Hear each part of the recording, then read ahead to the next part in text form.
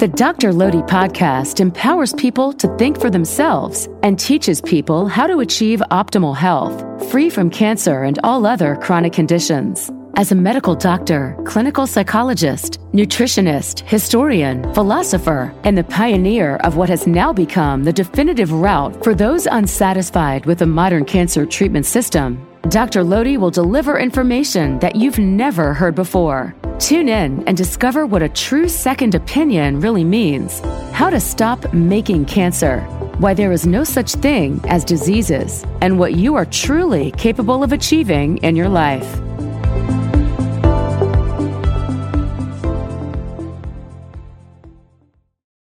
Incredible. So, Sunday Night Live here in the great US of A, and in Europe, I'm afraid it's too late. I got some notes from people from France, and they're telling me it's 1 a.m. there, so that's kind of a bummer. So definitely don't tune in live. Just watch the restream, because they're all recorded. Remember, they're all recorded on all the different platforms except for TikTok. It's the only one that doesn't do that. And let me try to find something here. We can get rid of this. Here we go. Yeah. Okay, good. So I wanted to just make a couple of announcements. I'm, by the way, next week, the Beljanski Cancer Conference in Jacksonville, Florida. I'll be speaking there on the Sunday, right? Yeah, Sunday at 2:30. And it's only 27 minutes. We all get to speak 27 minutes. Like, yay! It's crazy, but I don't really, unless you are, telepathic and you can like download somebody's mind. I'm not sure how much you can convey to anyone in 27 minutes. So it seems like going to a seminar where they're only going to, a food. You go to a banquet and they're only serving hors d'oeuvres. That's what it reminds me of. You guys, this is a banquet with only hors d'oeuvres. I don't understand the purpose, and nevertheless, here we are. We're going to be part of it. And there's going to be many great speakers there. They say so. I'm not sure, but anyway, you're very welcome to join us there. Now the other thing is, my calendar is going to open up soon. I've been over here, as you know, and when I'm over here and I'm working in clinics all day long, it's just really, really impossible for me to do any quality consultations.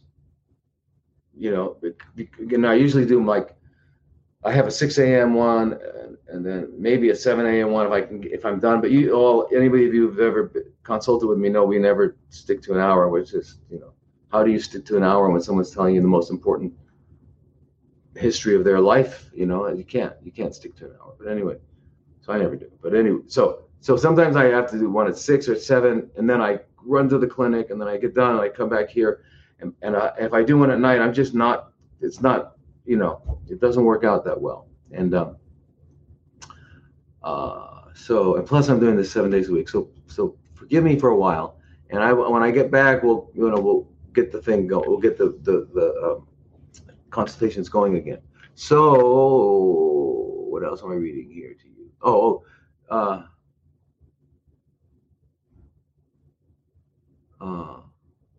People are requesting here to be in my live. I'm not sure what that means.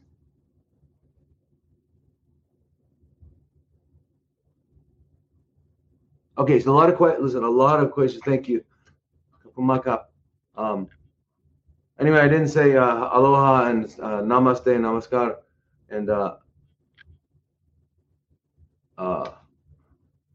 to everyone. So really, thank you for joining me again. Anyway, just to remember, we're on Rumble now, and I'm going to get, once I get to the point where I can do a Rumble show, we're working on it right now. We'll do just a Rumble show where I don't have to be so hesitant and just speak my mind. So it's rumble.com/Dr. Thomas Lodi, right? And also all the other ones, Twitter, which is, I don't know if it's X or Twitter, whatever it is, YouTube, Instagram, TikTok, LinkedIn, they're all at Dr. Thomas Lodi. And then except for the Twitter X, which is at Dr. Thomas Lodi, MD. And then, of course, you can go to the website, drlodi.com, and go to the /live, and then you can stream it from there as well. And then they're kind of edited up and all that for podcasts. So, but we're also going to have different podcasts. I've got a couple cool podcasts coming up. Part 2 with Dr. Donato Perez Garcia, who's the grandson of Dr. Donato Perez Garcia the first, of course. Although it wasn't the first because they didn't call anybody. They don't call the first because they don't know if there will be a second, right? But anyway, so he discovered IPT. He did IPT 40 years. His father did it like 45 years. And Donato, the guy that I know, has been doing it 45 years. So together you got 120 years of IPT. Whoa. Okay. So there's nothing new about it. Anybody tell you it's new? You know a lot about them, right? Just by saying such an absurdity. Anyway, so we're going to have part 2 of that. We're also going to have Rebecca Stelion, who is a nurse practitioner in Chicago or around there. Anyway, around Chicago. And she's the daughter of Dr. Stephen Eyre, who's the doctor that I knew who introduced me to Donato way back around 2001. He's a Canadian. He was a Canadian physician. And she was his daughter, so anyway, she was very well connected with the whole IPT thing coming to be. And IPT, just so you all remember, IPT does not have to be with low-dose chemotherapy, although that's what it's usually referred to. But it's insulin potentiated therapy, IPT, insulin potentiated therapy, because you can use it with anything. In fact, Donato the First used it to work with people who had tertiary syphilis, that's syphilis of the brain. And then one of the conditions that he worked with were CFCs, chronically fermenting cells. So you can use different kinds of whatever kind of medications or intravenous botanicals or other concoctions that you may want that you think are going to be useful in a certain condition. The whole idea is that insulin helps you target these tissues. Okay, and so instead of everything, whatever you're injecting going everywhere, it goes to one place. So it's pretty phenomenal. And the beautiful thing about it is that insulin is something we produce. It's not foreign to our bodies, right? So anyway, yeah. So and then all these, as I said, all these are these are edited, and so that there's not so many of my and we can put it, and it's on podcasts. So I think it's a lot of times it's easier. So anyway, let's get started. And then I'll try to answer try to get some of your other questions. Oh, by the way, keep in mind that if you're in the United States or North America at all,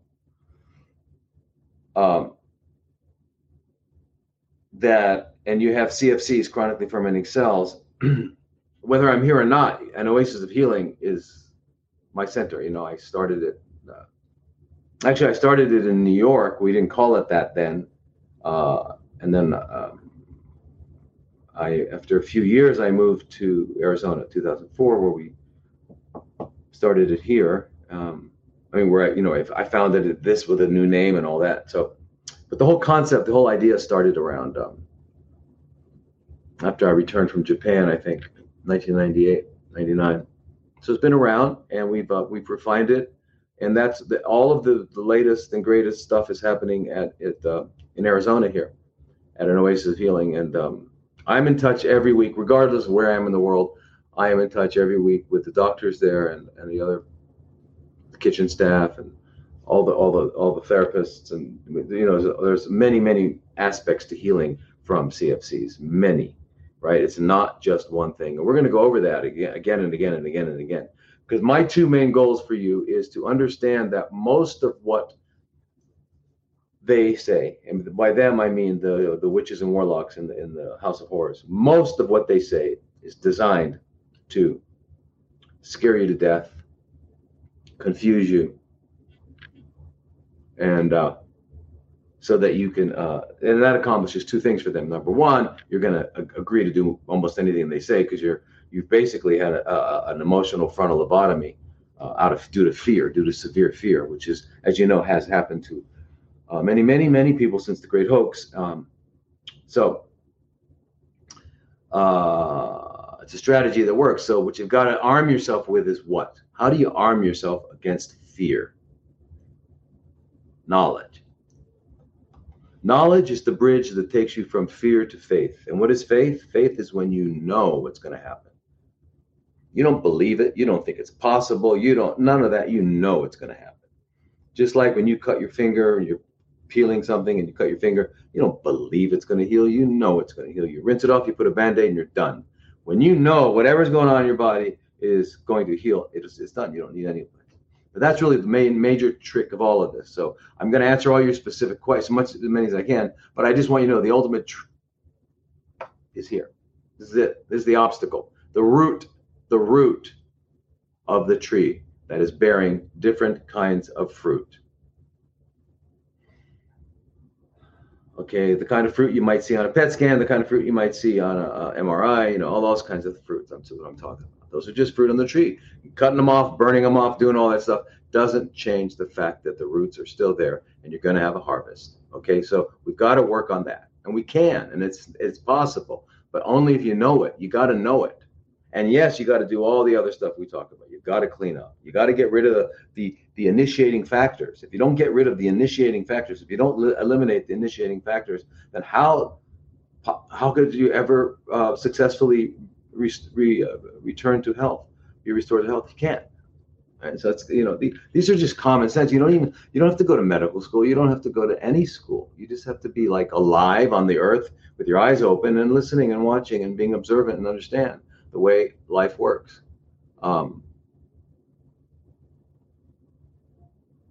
Interesting. Somebody said they had phlegm in their throat and won't go away. Always, always, always. Anything like that, or actually anything, stop eating. Stop eating a couple days. Drink a lot of water. Good, healthy, beautiful water. Mineral water. Or do a juice cleanse feast. Or do water. It goes away. Remember, it's reacting. Mucus is a reactant. It's pushing stuff out. It's a conveyor belt that's coming up through. We have these little cilia in our bronchi and our bronchial tubes that push everything out, right? And the mucus is like the conveyor belt, and things get stuck on it. Small particulate matter gets stuck on it. It goes back out. So mucus is one of the modalities by which the body moves things around. But it serves many other purposes too. I mean, beautiful, wonderful, incredible body that we have. This earth suit. I mean, I met someone this weekend, an amazing woman. I won't even tell you about her because it blew my mind. I mean, I'm still trying to put it together, all the stuff she told me, but wow. Anyway, she's the only other person I ever heard call this an earth suit. Yay. Okay, now let's go to some of these questions.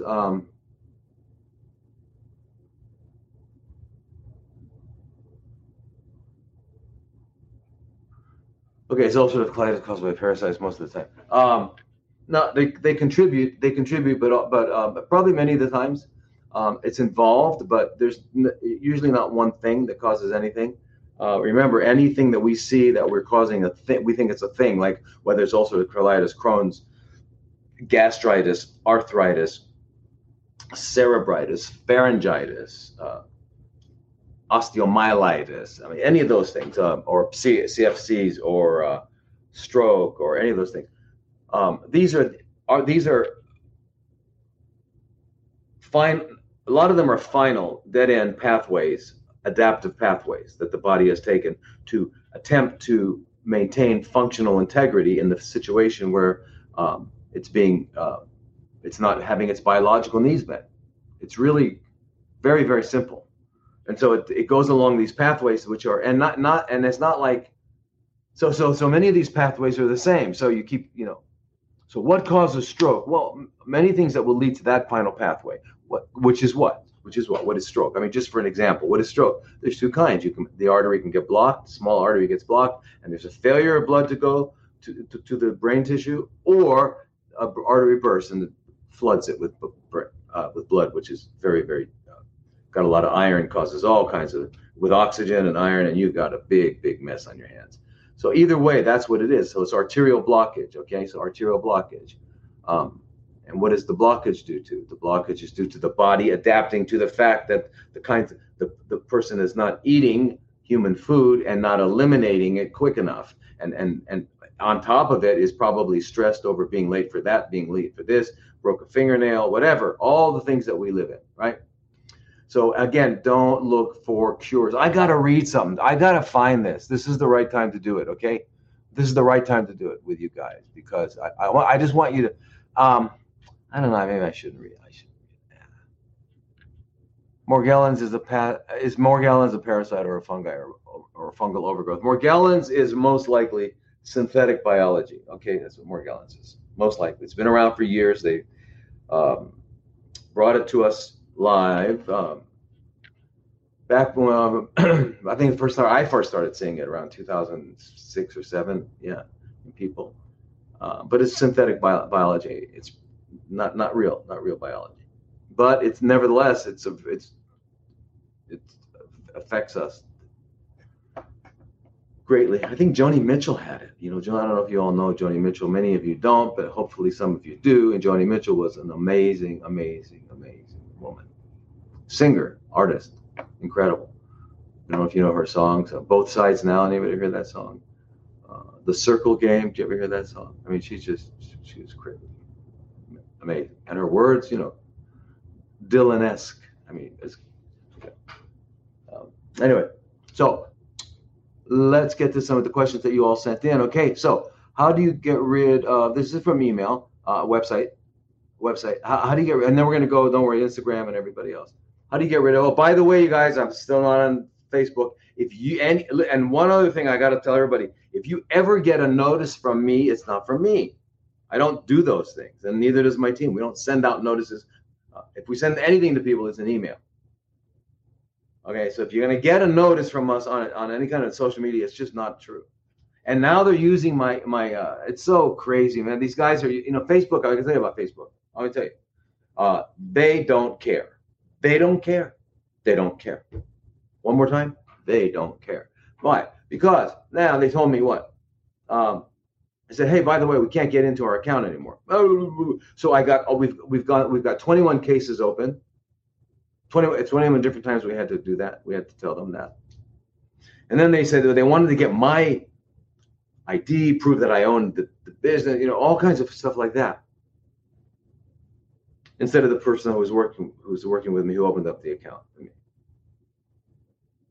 Anyway, so I said, I'm not going to do that, but then actually she did. It was very wonderful of her to do that, and she did that, and then I think they even gave mine finally.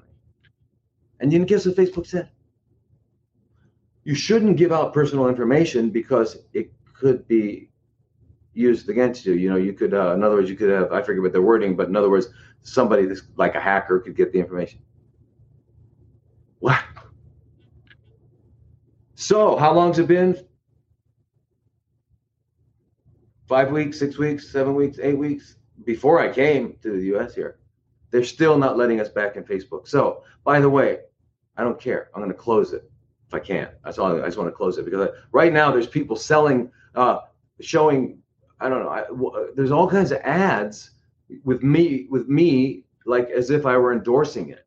So I don't endorse anything ever. You've never seen me endorse anything. I talked about the Beamer was like the only machine I've ever talked about.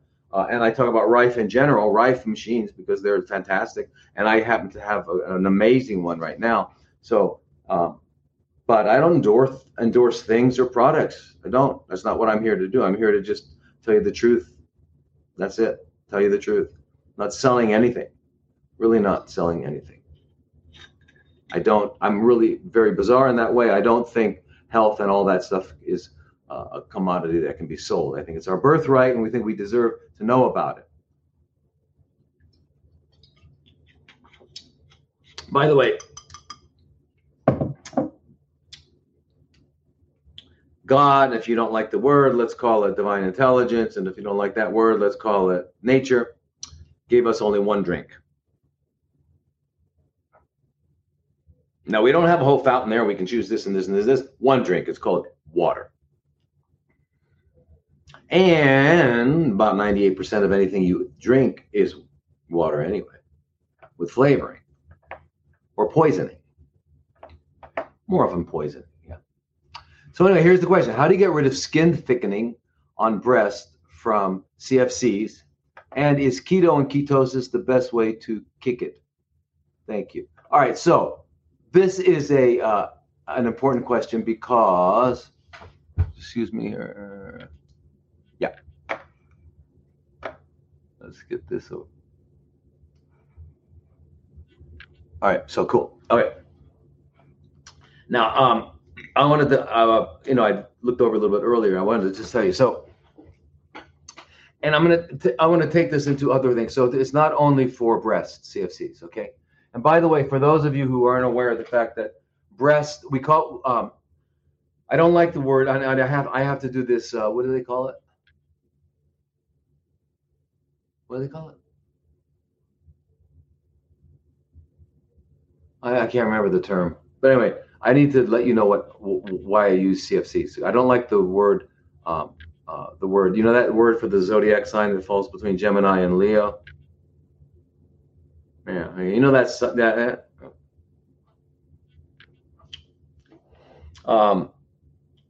Anyway, that word that falls between Gemini and Leo is a nasty word, and it hurts. It's painful. And anyone who's ever been called that, anyone who's ever had that spell put on them, can tell you 100% that is painful.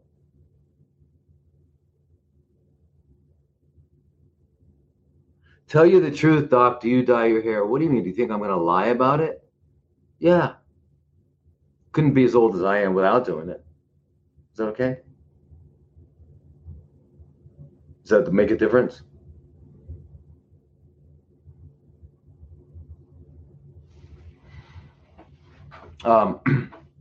Anyway, what I wanted to let you know about, and I want to make, okay, so I told you before, I wanted to show you, there was two main things I like to teach. Number one is that what they say is designed to scare, not to help, not to educate or anything like that. Scare, and so that they can sell their products and services. That's it.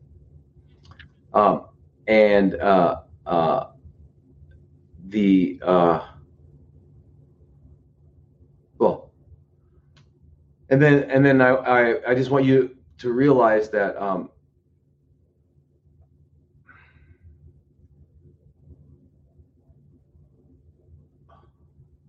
their whole jargon, their whole rhetoric, their whole thing is just distraction and confusing and unnecessary. Okay, because the reason we call these CFCs, these chronically fermenting cells, is because that's what they are. A moment ago, I was saying that if you had a stroke where you had blocked arteries, heart problem, myocardial infarction, which is called a heart attack, or whether you get ischemic bowel, whatever you're going to get, it's due to the same thing. Again, it's due to the fact that you're eating too much volume, frequency, and poor quality of somewhere between the food and non-food. Most of what we eat is non-food.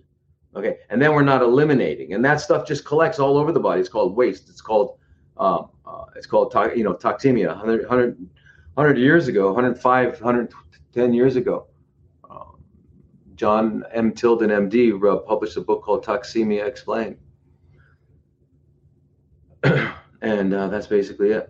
So I want you to know, I want you to understand that. So we're going to talk about this for a moment, and then I'm going to show you. I want you to really understand and stop using their words. I can see your questions. You're using their words. You're going with, and I get it. You're not trained in this area. You didn't learn. You don't really know what else to call it. So I get it. I'm not at all criticizing anyone. I'm just saying that let's stop using their words. So I'm going to tell you what it's really going on, and so we can call it what it is. So these are chronically fermenting cells, right? And they're fermenting because that's an adaptive pathway that happens when a cell loses its ability to use oxygen in order to produce energy through its mitochondria. It's just that's what happens, right? It's just like 3 comes after 2. It's not like a big deal. And everybody's got these CFCs going on in their body because we've got these little dead end pathways where we're not meeting our biological. And because we're not just biological, we're biological, psychological, and spiritual. When all of our needs are not being met and they're not in harmony, our body needs to adapt to maintain functional integrity. And that's what we call diseases. There are no diseases. There are no things out there. There are no third-party things that get into your body. And when I'm not talking about parasites, that's everything. It's not a disease. It's parasites that have gotten into your body, and they're living there. They've colonized, and they're usurping your energy. They're usurping your stuff, and they're modifying your immune system. And they're doing things like that. But it's not a disease. Okay, what it is, it's these parasites. Okay, but diabetes, on the other hand, is not a thing that got into you. It's a response, it's an adaptive response to the fact that you're eating too much glucose because you're eating pasta, bread, potato, rice, and whatever. Okay, that's what that is. And most of the other conditions are like that. And when we talk about inflammatory conditions like arthritis, gastritis, colitis, all that sort of thing, all these itises, which includes a lot of the autoimmune conditions, is remember, inflammation, acute inflammation is the way we heal from an acute injury. Chronic inflammation is when you keep your body, either all of it or a part of it. It could be your finger or whatever, your hands from, if you're a gardener, your hands are going to have it. You get chronic insult to some tissue, and then you get a chronic inflammatory condition. Okay, so put that on top of the fact that you no longer have you have chronic insult, and you're not eating food, and you're not getting rid of the waste, and then what's going to happen? You're going to have problems. Clearly going to have problems. And if it shows up here, you're going to call it this. If it shows up there, you're going to call it this. But it's the same problem. It's the same problem. The underlying fundamental problem is accumulated toxins, okay, in the body, which affects immunity, which affects your ability to deal with it. All right. So anyway, but I wanted to talk to you about the woman who asked the question about the thickened skin on the breast. Now, and what I meant to be saying to you a little earlier, but I got how my mind works. Anyway, the cardinal signs of inflammation, right, are it gets enlarged, it gets red, it gets warm, it gets painful, and that's it. Yeah. So, they had Latin terms for it, but basically it's all due to blood flow going to the place. Calor, dolor, rubor, which is red, and tumor, which is tumor, enlarged. Now, tumor doesn't mean a malignant condition. Tumor, a blister is a tumor. Okay, so doesn't necessarily mean a malignancy. So that's why they say benign tumors, malignant tumors. But anyway, so inflammatory breast is what they talk about it as if it's a type. Let me just read to you what they call it. Inflammatory breast CFCs is a type of breast CFC in which CFCs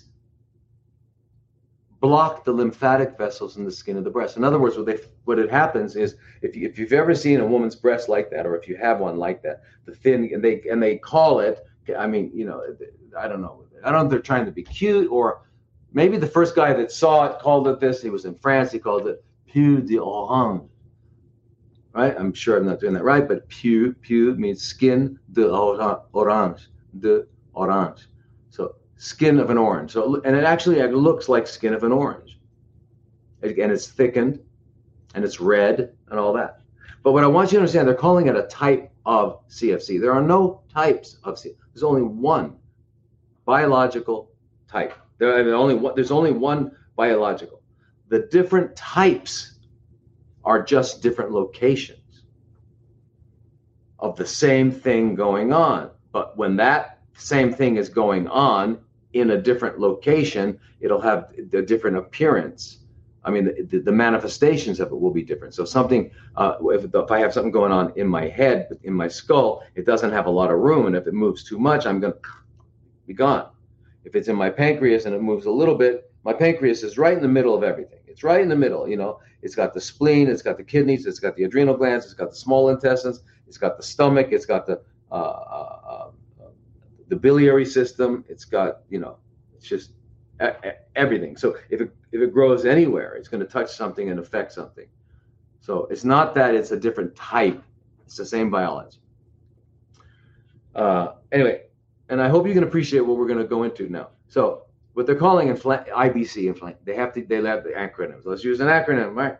IBC in this case means inflammatory breast zodiac sign. You know, it's a rare aggressive form of breast CFCs characterized by the rapid clinical appearance of erythema, redness, edema, swollen, and peau d'orange of the breast, thought to be the result from the presence of tumor emboli in the breast dermal lymphatics. What does all that mean? It means that, you know, when you have skin has got the outer layer, which is called epidermis, and the dermis underneath it, right? Okay, and then you have, you know, underneath it, the subcutaneous areas with, you know. So anyway, the dermis has lots of lymphatics in it.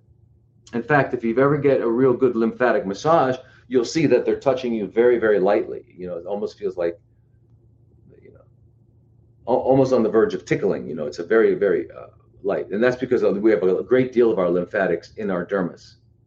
But we also have a lot inside. You know.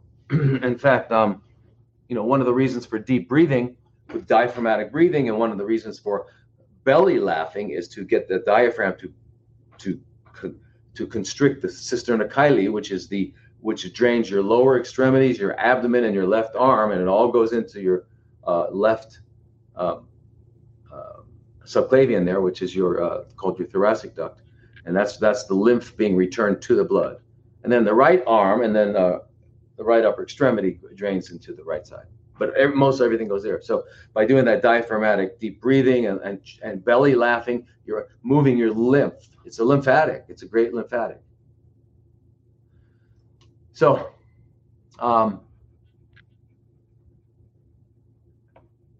anyway, so it's not a different type. So please, I want you to understand. What was your name there? Let me see if I get your name. Your name was Kelsey. Stay with us. We'll be right back. Welcome to the Alchemy of Natural Healing. I'm your host, Laurel Dewey. True healing is an alchemical process, meaning it must transform you on all levels, body, mind, and spirit. What affects one affects all three. True healing is one of the hardest journeys you'll ever travel, but it's one of the most rewarding and fulfilling when you get to meet yourself for the first time. If you're ready to take that journey, let's get started.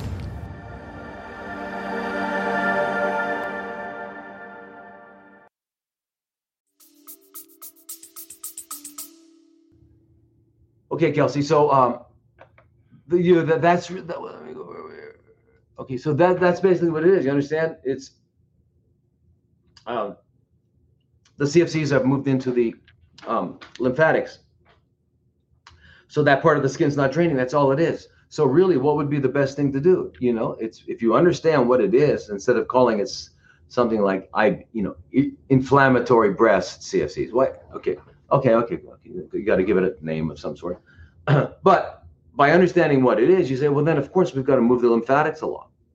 That's what we got to do. So lymphatic massage, which is, you know, and I'm going to have on one of my podcasts, I'm going to have this our lymphatic therapist. Her name's Tyshell. She's an amazing woman, lymphatic therapist. But the certified lymphatic therapist, and then there's kind of like two levels. One is they're certified to do manual, which is lymphatic massage, and the other one is a certified lymphatic therapist would learn things that most doctors and nurses just don't know, and that is the detailed arrangement and anatomy of the lymph nodes. We don't learn that. I mean, we study it, we study it, but we don't use it. You know, we don't use it clinically very much. So it's not part of our vocabulary. It's not part of our thinking. It's part of my thinking because I understand with the lymphatic how important it is. It's the transportation and communication system of our ability to develop an immune response. Yeah. I'll repeat that again on that. Okay, of course, you guys. I'll repeat that about the parasites again. I'll repeat that again, but no problem. But here, so what a certified lymphatic therapist learns is, for example, when women get a mastectomy or even a lumpectomy and they take out like whatever, 18, 20, 30, I don't know what they take out, and lymph nodes. Okay, so now when you want to make sure that you don't have lymphatic congestion and all that stuff, which way do you direct the flow? Well, you can ask any, unless it was the surgeon that did it there, you're not going to know. You know, the surgeons that do that kind of operations will know. They'll have an idea. Maybe if they're even looking at that, they're really looking at what they should take out and all that. They're not necessarily looking at what is functionally left physiologically, right? So certainly nurses and other doctors don't know that. So they can't know it. And then so if you go to a lymphatic therapist and they don't know that and they direct the lymphatic flow in the wrong way, you're going to cause an increase in congestion, which is not your goal. All right, because I have seen, because we've always had these kind of lymphatic therapists. I've seen women with extremely large masses go in and come out with 30, 40% less, 50% less in one therapy, because a lot of it is congestion.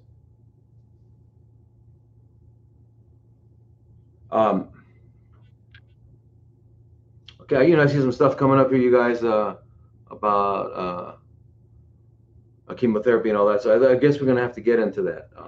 Really going to have to I'll bring that up again. Okay. So a lymphatic therapist is essential. Now, so suppose you have pancreatic CFCs and you had a Whipple procedure, okay, or a colon resection, right? And they took out, 50 lymph nodes. Like, he says they should be arrested for that. What the heck, man? Why do you think God gave us lymph nodes? If you don't like the word God, you like the word divine. I like the word divine intelligence. And if you're still not happy, you want to call it nature, call it nature. But why would nature do that? Give us lymph nodes if they were unnecessary. We have a lot of them, 60% of them are in our gut. Must be a good reason. So going and removing a lot of them is not smart. It's stupid. I may have told you this situation. I had a story. I had a man here in Arizona with a woman. I'm sorry. With CFCs in the colon, and she had a few surgeries before, and they had taken out all sorts of lymph nodes, and there was scar material and all that. So we worked with her. The CFCs were gone, but she ultimately died 2 years later because of complications from having all these surgeries of bowel obstructions. She never could eat. She couldn't eat. She always had bowel obstructions. She was in pain. The whole thing. It wasn't even the CFCs anymore. So anyway. So here in this, I'm just going to go back to that question. So the diagnosis of IBC is primarily clinical. What does that mean? That means it's by what you see. That's what that means. So it's not a thing, please. Okay. So now it says, however, a tissue diagnosis is still necessary to establish invasive breast CFCs. Why? I mean, they just throw that in. Now, the extent and duration of clinical science required, in other words, what you see. What exactly do I have to see to say that I have this diagnosis, right? Diagnosis is a word. Okay, so how can I define this word in clinically on the person? It says it's not been well standardized. Okay, so they had this big study, and they said here it says the 7th edition of the American Joint Committee on Cancer, the AJCC, suggests that diffuse erythema, redness, and edema, puce d'orange, should involve a third or more of the breast. Now, okay, should involve. So that's kind of a rough thing on, so to give it this diagnosis, and it's not a type, as you can see, it's just a thing. It's just, Anyway, neglected locally advanced breast CFCs presenting late in the course of the disease are not to be considered IBC. Wait a minute. Neglected locally advanced. Okay? In other words, they didn't do anything, they neglected it. But it advanced locally, so it was getting larger and larger. So now if you think that is, no, you can't call it that. So you have to understand what they were talking about is absurd. It's not like, so in summary, there was a big study they did. They took, where was it? I got to tell you this. Anyway, let me just say. In summary, our results suggest that the clinical diagnosis of a substantial proportion of IBC cases is unambiguous, but in certain cases, it is difficult to distinguish it from other types of locally advanced breast CFCs, particularly those that show extensive redness, erythema, and plus de orange. Anyway, what I'm trying to let you know, please understand this, is that all this means is that the lymphatics there. So if you went to a lymphatic therapist and they did that, and they also did electrolymphatic therapy, and you did a lot of movement and working on it and stuff like that, you just got to get things moving. It's congestion, and that's really a big part of all illness is congestion, from being not movable, not moving around, not moving. Having a sedentary lifestyle is going to result in congestion all over the world, all over the body. Now, so the question is keto and keto. So in other words, the way to deal with it, Kelsey, is to do the what I said, lymphatics, but eat right, go to sleep, do a lot of moving around. CFCs is not coloniform, it's chronically fermenting cells, which is what they call, cancer. What they're calling cancer is chronically fermenting cells, okay? I don't like the word that they use, cancer, because it strikes fear into people. And I don't like people to get scared. There's enough stuff out there to be scared. We don't have to add to it. And plus, fear, remember, is only going to make you make mistakes. You won't be able to make rational decisions. Out of fear, you won't make rational decisions. All right? But keto and ketosis, lots of things are parasites. Lots of manifestations are parasites. But remember something too. You can't just take a bunch of drugs to get rid of something, even parasites, but you've got to also change your lifestyle. Okay, it's essential that you change your lifestyle. This is all, without it, you're going to get back in these same situations. Okay, there's never a time with any condition in which your body is adapting, okay, where you don't need to change your lifestyle. There's never a situation, unless you grow up in a situation that's perfectly, and if you did, you grew up in a perfect situation, which that might not be possible on the planet at this time. But if you did, you wouldn't even be sick anyway. Remember, illness, what we call that, is just a adaptive response. Ketogenic. Okay, ketogenic is the word's overused. We talked about that a lot. Its word is overused.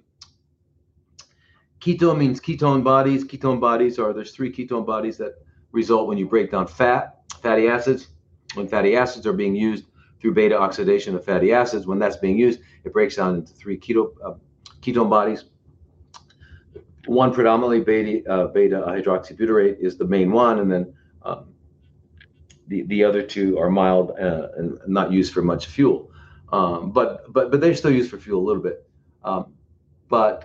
So it's a more energy yielding fuel than glucose. Okay, you actually get more energy from broken down fat, than you do from glucose. All right, so so keto, and then ketogenic. Genic comes from like the word Genesis, to begin, to initiate,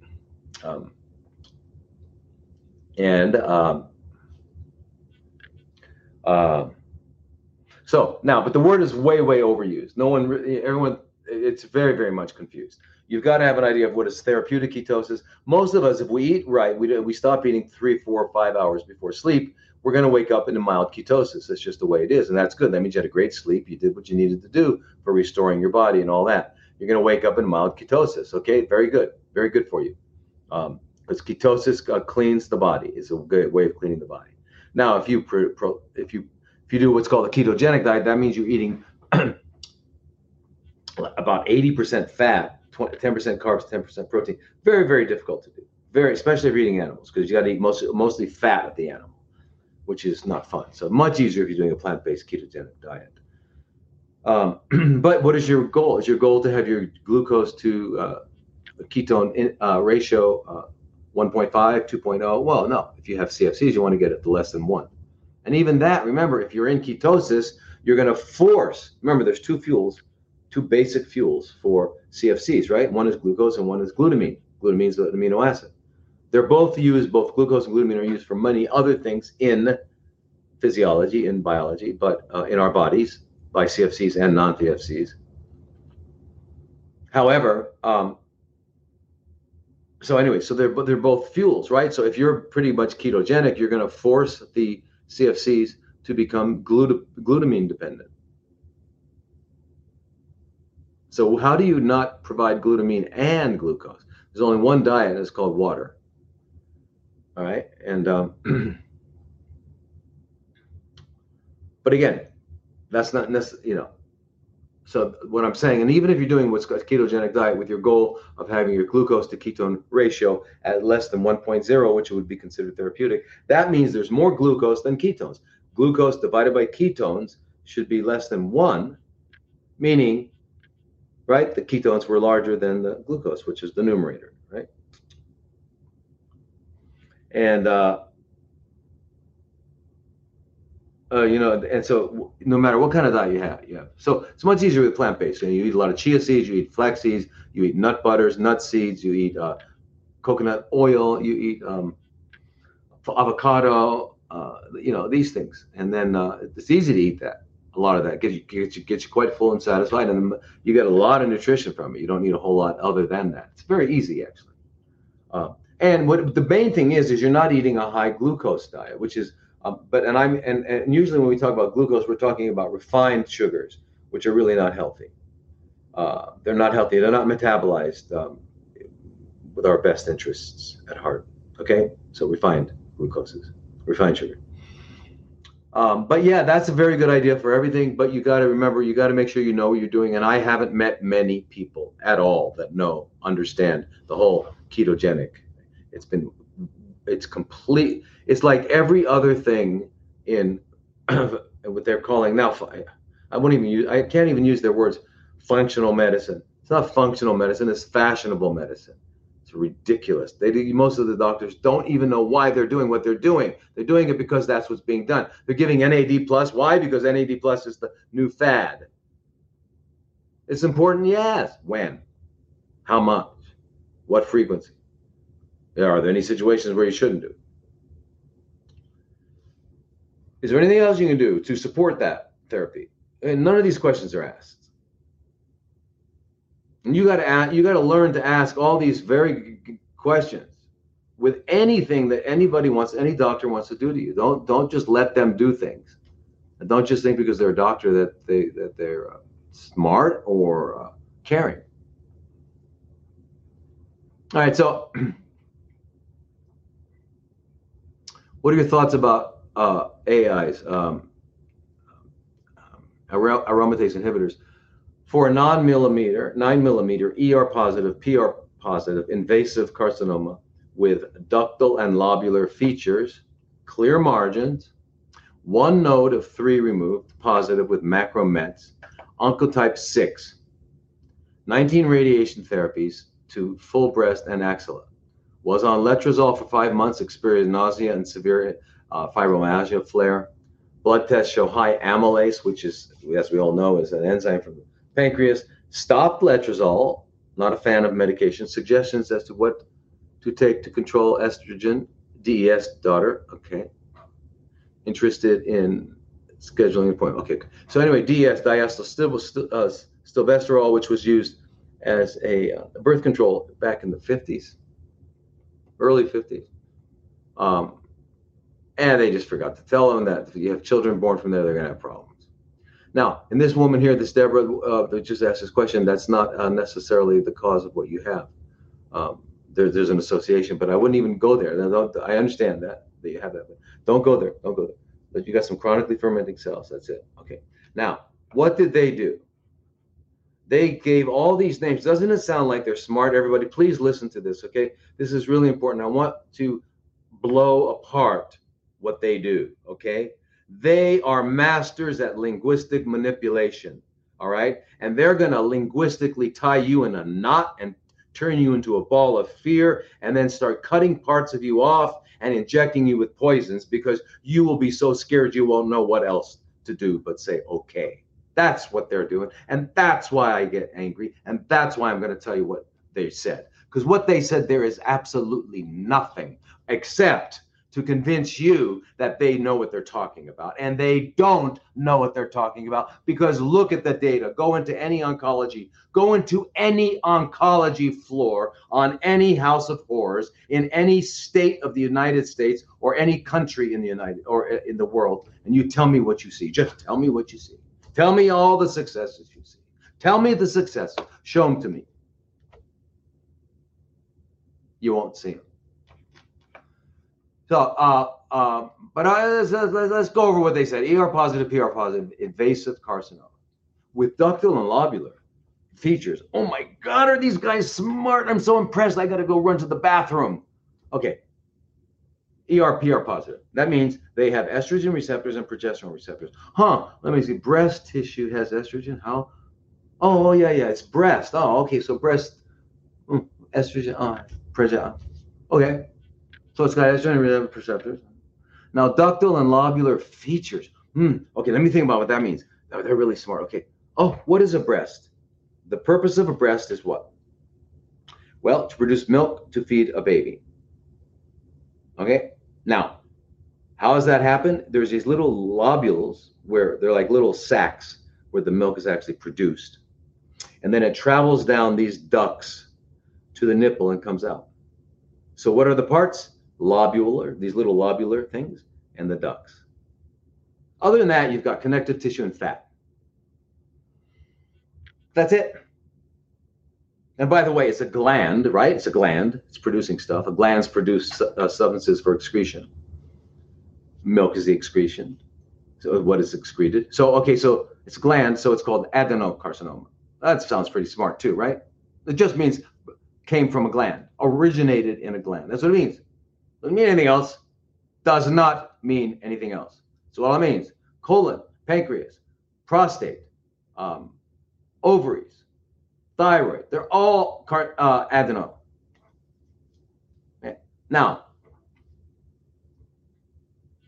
one node positive with a macromet. What does that mean? It means they took out 3. One was positive, meaning it had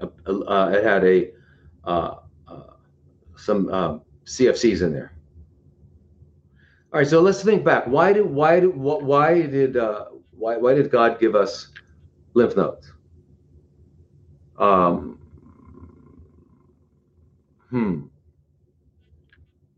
Well, let me see. 90% of all tissues are drained by the vein, little venules, which turn into larger veins and go all the way back to the right side of the heart, where it's pumped into the left side of the heart, and left side of the heart where it's pumped into the lung, and then the lung takes it back to the left side of the heart, where it goes to the body. Okay. So that's it. So most is returned, 90% is returned from the veins, 10% is returned by lymphatic vessels, which go to lymph nodes. And what does a lymph node do? It decides whether or not an immune response is required. How does it do that? Well, sitting in there are these T cells that just graduated from the University of Thymus, and some B cells that just graduated from these little small lymph nodes, which are like community colleges, and then and some from the spleen, which is a big one. So we got B cells and T cells, and we've got, some of the, what do they call them? the guys on the kind of the Marines out there, right? The dendritic cells and the macrophages, and they come in as well. So they go into these lymph node and they make a decision. So they're draining. So you expect if there's bacteria there, if there's funguses, whatever there's there, if there's CFCs, it's going to be there. Yes, of course. As my children are older now, but when they were young, they had one word that would help them express their incredulity about something I would say or something someone else would say. And that word was duh. Anybody heard that word? Duh. Okay. Well, duh. Yeah. It's got some CFCs in it. Well, that's what it's supposed to do. Incredible, brilliant doctor. Okay, so now they're not done. They came up with a new one. They call it Oncotype 6. Oncotype 6. Okay, what is Oncotype? They don't tell you. Why don't they tell you? Why aren't they telling you what it is? You know what, you guys, what we're going to do, I can see right now that there are so many questions coming up about parasites that we need to have a webinar where we're going to, I'll give you a talk on parasites. So you guys can sign up beforehand. I don't know how many we can get. We could probably get on Zoom, we could probably get 200, but I think we can use Restream and get more. And then we'll answer questions, and I'd like to maybe get all of this off, get you, because it looks like a lot of dissatisfaction. A lot of dissatisfaction because you're not getting the answer. And I know you're not getting the answer because most doctors don't know. Okay? So not only are they trying to impress you, not really impress you, but it's called linguistic manipulation. Linguistic manipulation, but they also they have a big they're very, very, very ignorant. When I say ignorant, I mean they don't know. They weren't educated. Now, let's go to Oncotype 6. What is an Oncotype? Okay, because this is the new thing. Okay, well, it goes back to the whole idea of we've talked in the past about there is the somatic mutation theory for causing CFCs, which there's no proof. There's a really good proof that it's a metabolic condition, that it's an adaptation to having mitochondrial dysfunction. And in fact, that's what the Warburg was awarded the Nobel Prize for in 1931. And then we have today Thomas Seyfried carrying the torch and all that sort of thing. And we can prove it over and over, day after day after day after day, by just taking the nucleus, putting it here, the nucleus of a CFC in here. And if it's got dysfunctional mitochondria, even though the nucleus, so if it doesn't have dysfunctional mitochondria and it's the nucleus, right, with the bad genes, it doesn't become a CFC. However, if it's the other way around, it does. Okay, so you take the non bad genes and put it into the cytoplasm with the defective mitochondria, and what happens? It becomes a CFC. Why? Because it's a metabolic adaptation. Okay, and I'm going to show you that here. So please hang on, you guys. Don't run anywhere. Don't be freaked out about what I'm talking about. Let's just listen to this. Okay, so you're going to get because they don't explain it. I'm going to explain it to you. Okay, so now, and what I'm going to explain to you is that what they're saying is.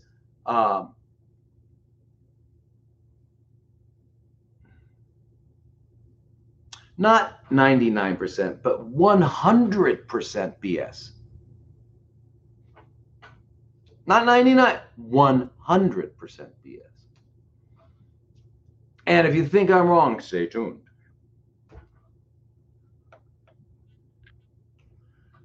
Okay, so oh, by the way, let's get back to this woman, this Deborah. Okay, Deborah. Now, first of all, you wanted to know about initially you wanted to know about our aromatase inhibitors because of the ERPR. Well, I didn't forget that, but we'll talk about that in a minute.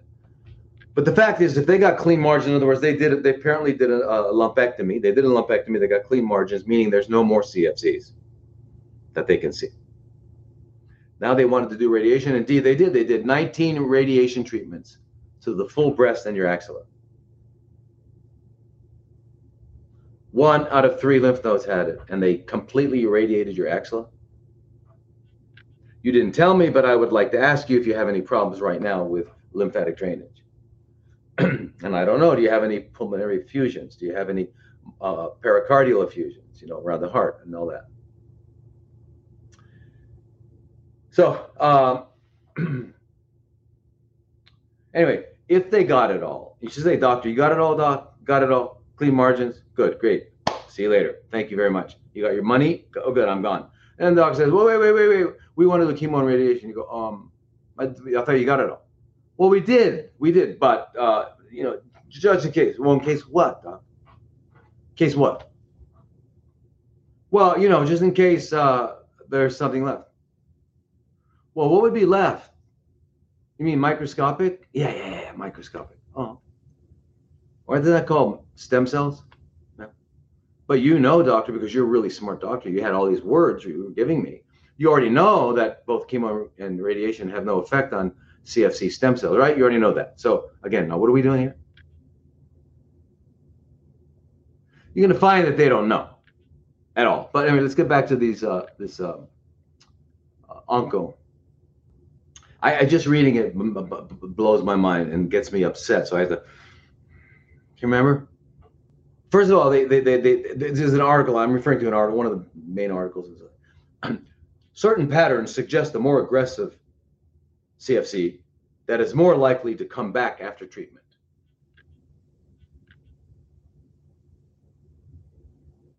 What? Did you hear that? Certain patterns do that. Okay, so therefore, the test results can be a score between 0 and 100. Well, if you have a 6, you're already okay. You know that. If you have early stage invasive breast CFCs and you're over 50, the scoring system is as follows. 0 to 25 means you have a low risk of it coming back. If you get hormone treatment, which means if they block your hormones with something powerful, right? In your case, they're talking about AI, which is like anastrozole, and there's some other ones that block, usually with women that are no longer menstruating, which means they no longer have ovaries producing estrogens, right? That means all of their estrogen is being produced where? In their breast. Yeah. Because estrogens produced by women who've already had, where their cycles have stopped, are produced by conversion of androgens. Androgens are male hormones. They call them male hormones, but they're not. They're not male. It's just the difference between male and female is in terms of hormones. Not saying anything about emotions or thinking or anything like that, or bodies, but just talking about hormones. Is only the ratio, the proportions. So men have a lot of testosterone, a little bit of estrogen. Women have a lot of estrogen, a little bit of testosterone. So, and then for varying other proportions of those things. So that's it. But the androgens, which are the ones that become, they give the male characteristics, right? Are still produced in the adrenals, and then they wind up all over the body. And then whenever they get to like a tissue that has aromatase inhibitors, an aromatase, which is an enzyme, that aromatase changes testosterone, which is a male hormone, an androgen, into estrogen. So cells that have aromatase are in fatty tissue. That's one of the tissues, but it's a main one. And so that the woman's breast will actually have higher estrogen levels than her blood. So if you do a blood test on her, or you find urine metabolites and all that stuff, you're going to find less there than you are in the breast. So the breast is still producing, and that's why they're giving the anastrozole. The aromatase inhibitors. So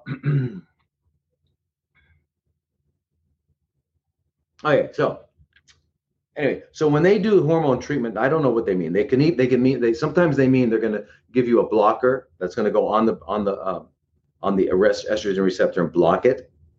Sometimes they're going to try to downregulate or block they're going to try to downregulate the receptor, downregulate receptors, or block the receptors.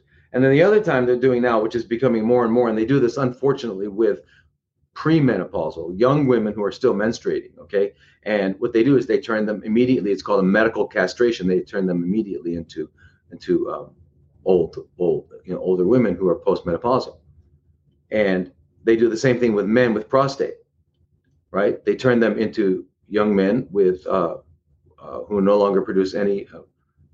Not only no testosterone, but no estrogens and progesterones, because we all produce them. Both sexes produce all of them. Did I say both sexes? Did I dare to say such a thing? Let me see. Okay, I'll include then.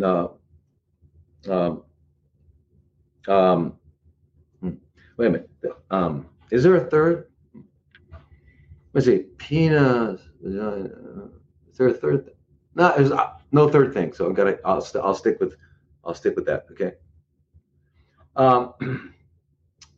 Anyway, so here's the thing: 0 to 25 means you have a low risk of it coming back if you get hormone.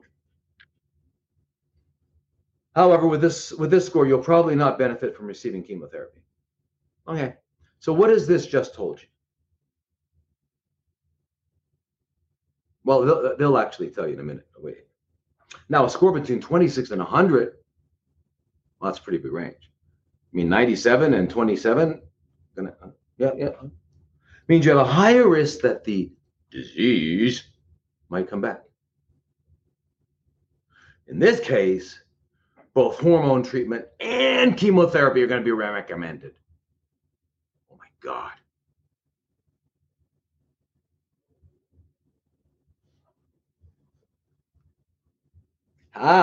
If you have early stage, which they made up, invasive, that just means it went through the duct. It's no longer in the duct. It either went through the lobule or went through the duct, right? It doesn't necessarily go anywhere. It just broke the wall. The scoring is and you're under 50. If you're 50 or younger, the scoring is as follows. A score of 15 or smaller means you have a low risk of the CFC returning if you get hormone therapy. And you will probably not benefit from receiving chemotherapy. A score between 16 and 20 means you have a low to medium risk, whatever the hell that means, of the CFC returning if you get hormone therapy. There may be a small benefit of receiving chemotherapy, but the benefits are not outweighed side effects. Oh my God. They care about me. They care. Look what they just said. If I have a 19 or a 17, then they're going to tell me it's not worth it. But if I have a 21, it's worth it. The side effects are worth it. What are the side effects? You mean other than death? Well, no bone marrow, no hair, can't eat. Chronic nausea. Don't really feel like living anymore.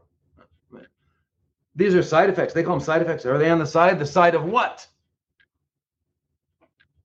If it's happening to you, it's not on the side of anything. It's right in the middle, and you feel it. Okay, listen, if you guys think I'm like over the top, you haven't been at this long enough. Because these guys are over the top. They are over the top. I know, I can see a lot of your questions. Some of you aren't really hearing what I'm saying. It's too bad. Please. Good. All right. I'm glad you hear it. Good. Hear it. Please hear it. Now,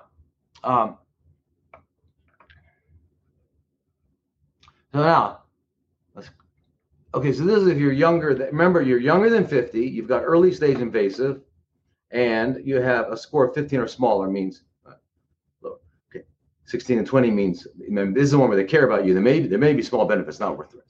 But a score between 21 and 25 means you have a medium risk, now the chemotherapy benefits may outweigh the risk. Now a score between 26 and 100 means that you have a higher risk that the disease might come back from where? Who knows where? They're lurking in your shadows.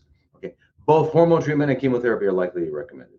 So do you understand what they just did? They just gave you a lot of blah, blah, blah, blah, blah, blah, blah. They give the reasons to justify why they can do either chemo, hormonal therapy, or both. Now they can justify it to them, and you think they're really smart because they've got a lot of studies that show whatever they think it does. If you read what they're saying, they're not showing you anything. They're not showing you anything. What are they telling you? They didn't tell you anything. What does a small to medium risk mean? I'm going to tell you something. If you have a small to medium risk of anything and it happens to you, it's a high risk. It's not a risk. It's a real deal. It's happening. Okay, so now if you have DCIS, which is stage 0, you got that 0. You know, when I studied math, I don't know, maybe it's old math, but when I studied math, 0 meant nothing. But I don't know. I'm old school. I get it. You know, I'm one of those old schoolers who still it's absurdly thinks that men can't get pregnant. I don't know why I got that thought in my mind. It's hard to get it. I'm working on it. I'm going to try to come up with a way of envisioning that. Okay. So anyway,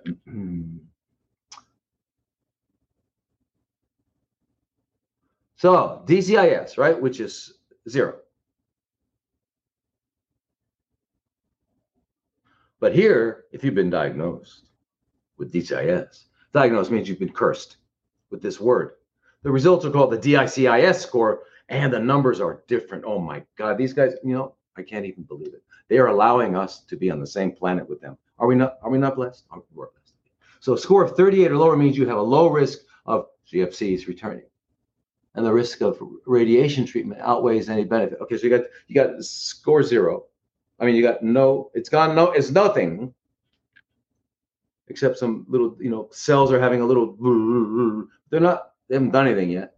They're just adapting. So now they want to use radiation. They want to use ionizing radiation. Where is the radiologist when you're getting the radiation? Hiding behind 2 walls of lead and wearing an apron and got his head up his okole, as they say in Hawaii. Okole that's where the radiation oncologist is. He's also there when he's squashing your breast and having somebody else squash and irradiate that. He's not around, or she. Okay, a score between 39 and 54 means that you're at medium risk, and it's unclear if it will help you. However, 54 or higher, definitely you're going to benefit. Now, they don't describe what benefit means. What does benefit mean? A lot of times when they get these drugs passed and they talk about benefit is 3 months of progression-free survival. Well, you can take that and wrap it around your neck and pull as hard as you can. 3 months of progression-free survival means it didn't do anything for 3 months. Now it is. What? You know, the thing is they're actually serious. They actually talk. Okay. So there was a big study that they took 878 patients, right? They initially identified this. This was in England, right? Big study. Now the oncogene, what is the oncotype? It's looking at 21 different genes and figuring out how important they are in terms of producing CFCs for them to, and they call it the Oncotype D diagnostic 21 gene recurrence score. Oh my God. I mean, oh my God. Are they just impressive? You're not impressed? I'm blown away. The recurrence score is a genomic-based algorithm. You got that algorithm that guides adjuvant chemotherapy treatment decisions for women. Whoa. Let's analyze what they just said to us. They're going to take 21 genes and they're not telling us what they're doing with it yet, but they're saying with this, and it's a score, recurrence score, genomic based, based on genes. But I'm not going to say based on the genes, I'm going to say genomic based. Okay, again, impressing you. Algorithm means what? You don't decide. Your doctor doesn't decide. Nobody decides. They already decided. They already decided. It's called the algorithm. Okay, kids, let's follow the algorithm. Let's follow the algorithm. You don't think. Don't think. Doctor, don't think. We already made the decision. And if you don't follow the algorithm, you are not practicing in the standard of care. Therefore, the board finds you whatever. Yeah, the medical board comes up to you. So now, okay, so the oncogene diagnostic 21 gene recurrence score is a genomic-based algorithm that guides adjuvant. Adjuvant means what? Nothing. Once again, nothing. They've got a term for it. They mean, pre-adjuvant, pre-induction, post-induction. They use all these words, which only means you either do the chemo before you're going to do surgery or before you're going to do radiation, or you do it after. That's all that means. But they use these words.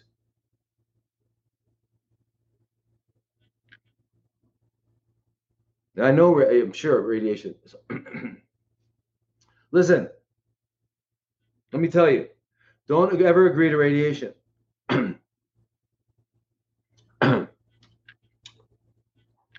There are only certain times you need it. If you got a tumor in your brain growing really and quickly, and there's nothing else working, you're going to have to do it.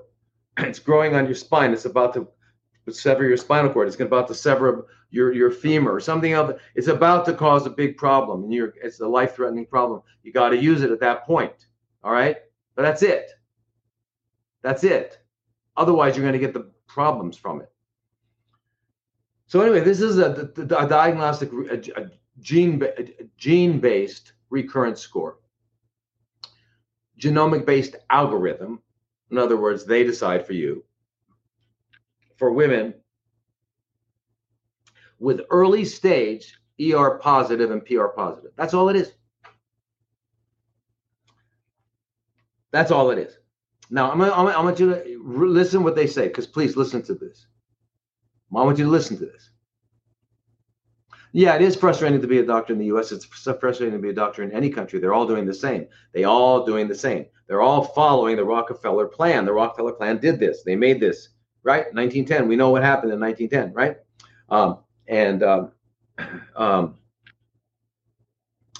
So they're all following it. Singapore, Thailand, Malaysia, Indonesia, China even. China is pretty cool. They go do different things. They don't necessarily do that. Japan, but Japan still got its Kampo, which is its traditional stuff. But they all do. All of Europe and Africa, and they're all following the AMA. Rockefeller.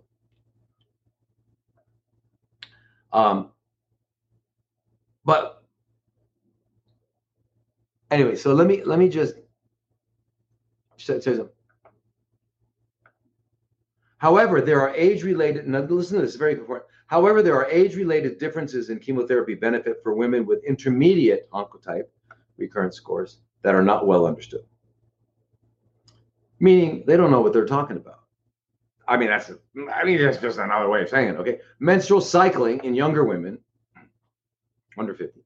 Menstrual means you still have your period, is associated with hormonal fluctuations. Again, duh. Okay, so we got that one. It's a duh. That might affect the now here, listen, this is it. This is it. Might affect the expression of genomic predictive biomarkers and alter recurrence scores. Sounds smart, right? They sound like they said something. Do you think they said something? They didn't say a thing. But they'll interpret this for you. Okay. If you're having your menstrual cycle because you're a woman under 50, you're going to have hormones going up and down. Yeah. That's how you get a menstrual cycle. Okay. Now that is going to affect which genes are being expressed. Oh, okay. Well, what does that have to do with anything? They're not going to tell you. Because you know what they're not going to tell you? They're not going to tell you that that's all they're talking about. What genes are being expressed, not mutations and all that stuff. It's what genes are being expressed. They're being expressed. Why are they being expressed? Well, let me ask you something. If I take stem cells mesenchymal stem cells from an embryo, and I inject it into my heart, what do you think those stem cells are going to become? What are they going to do? They're going to become a heart. Why? Heart cells. Why? Because that's the milieu in which they exist. Okay, so their genetic expression will be heart and not liver. They won't do liver stuff. They won't do kidney stuff. They won't do skin stuff. They won't do brain stuff. They're only going to do heart stuff. And that means they're going to suppress all of it. So that's their genetic expression. Based on what? The environment in which they find themselves. Oh, is that unique? No, that's the way it works, the way biology works. Okay, so when they're saying to you that all that we're talking about, the only problem is in menstruating women, basically they just told you. So if I'm not clear to you, let me rephrase it. When they do a genetic evaluation of your CFCs, wherever they are, I don't care what organ, they're looking at really what genes are being expressed. And the genes are being expressed because of the environment in which they find themselves, period. So what do? Change the environment. You mean I didn't have to go to medical school? Is that easy? Yeah. Well, it's not easy to do. I mean, the concept is easy. It's difficult to make those changes. Anyway. And I mean, how did they come up with these studies? RNA, remember RNA? That's not really bad, right? It's not really bad. We could inject it and people don't. RNA was extracted from 25 pairs. Oh, by the way, they started out with how many? They started out with 878 patients. In the end, they came down with 9 women, 16 women under 50, and 9 women over 50. Out of 878, they only got that result. They could really get results out of. So these conclusions that have determined your oncotype are from 25 women, 16 over and 9 under 50 years of age. Okay. So the RNA was extracted from 25 pairs of invasive ER positive breast CFC samples. And then the 21 gene signature analogous to the Oncotype diagnostic platform was assessed through quantitative real-time PCR and experimental recurrence scores were calculated using the Oncotype diagnostic algorithm. Using their algorithm. In other words, okay. Now, what did they find? This is very, very, very important. Very, very important. Listen carefully, you guys. Your lives and your children's lives and your friends' lives depend on you understanding this. We all have to understand it, okay? All right. Because they're telling us right here. There was a significant, that means a lot, inverse association, just association, between the person's age and discordance in the recurrence score. For every 1 year decrease of age, discordance in recurrence scores between paired samples increased by 0.08 units. Now, the reason they talk like this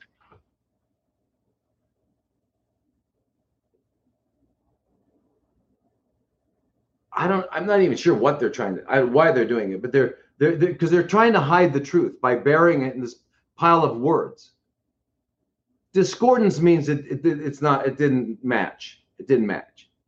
And there's an inverse association between the age and, why don't they just say there's a direct correlation with the younger you are, the less it's, anyway, they wouldn't say that's too simple, too simple.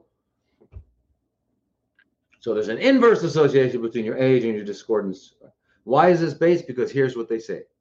Discordance in recurrence scores for women under the age of 50 was driven primarily by proliferation negative and HER2 positive associated genes. So therefore, the changes in gene expression with menstrual cycle stage could affect oncotype diagnostic resolution. What? So you mean if you are a woman that's having menstrual cycles and your cells are doing what they do, then you can't count on this test. Yeah. But you already said the test doesn't work in older women. Okay. But what was the reason for the test? What's the reason of coming up with the oncotype? What does it mean? It just means you can use this treatment or that treatment. So again, again, and the final conclusion for this study and all studies is, how do we justify this algorithm, which is a sales algorithm where they're selling products and services? This is what they're selling, products and services. Now, here's the discussion, right, which is the last part of research. The Oncotype diagnostic 21 gene recurrence score assay is used to guide adjuvant chemotherapy treatment decisions for women with early stage ER positive or HER2 negative.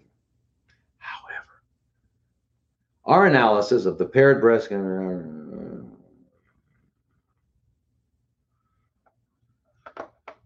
provides the first evidence that patients' age affects concordance in 21 gene expression. You know what? They're not. You know they're not saying it. You understand that. You know. Okay?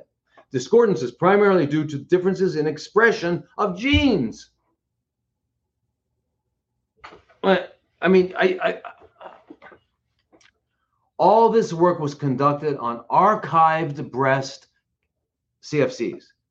There's no clinical information surrounding the patient's menstrual histories or menopausal status. What? Yeah, you heard it. I mean, please, you guys, don't, what do you use in place of Lupron? Okay, good. Okay. I'll solve this riddle that they made. It's not a riddle. I'll solve it though in a minute. But I just want to give you two last things that you need to understand, okay? All cells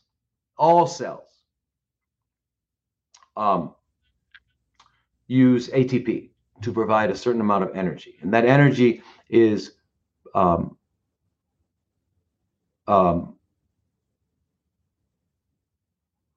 units are put in what they call in kilojoules per mole. Okay, so joules is the same kind of energy unit you use in electricity, right? Because that's what we are, electromagnetic beings, yeah, on a biological level. Okay, so anyway, eating, eating, that habit we all have. I don't recommend it. So what I do recommend is eat as little as possible. Satisfy your nutrient and energy requirements, and that's it. Stop. Don't go beyond that. It's not worth it. You'll find yourself in an ICU being swallowed up by machines. That's what will happen. Keep eating. Don't clean your body out. Don't go to sleep early. Don't move your body around. Don't meditate and pray. You will wind up in an ICU with being swallowed up by machines.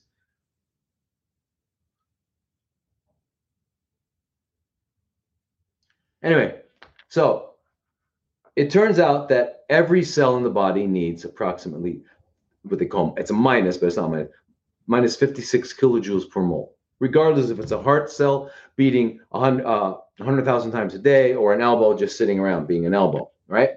Same thing. They need that much energy. Okay? That's what they need. So now when the energy, and remember the energy, most of the energy goes to, like, I think 55 or a little bit more percentage of the energy that the cell makes goes to just maintaining cellular structure. In other words, they have these things called sodium potassium pumps all around the cell membrane that keep the sodium going out and the potassium going in. Why? Because that allows for an electrical gradient that allows the cell to maintain its relationship with its environment. So it's essential. Once that's established, the cell exists, then the rest of the energy is used for cellular function. So if it's a heart cell, it's doing heart stuff. Kidney cells doing kidney stuff. Skin cell is doing skin stuff. Okay. All right. So let's talk about oncogenes, right? Oncogenes. Those are the genes that cause CFCs. Right. I'm being dramatic. Why am I being dramatic? Because they're not only your basic liar, like a car salesman, right? Or the guy at the Apple store, whatever, it's all lies. Not only that, but they're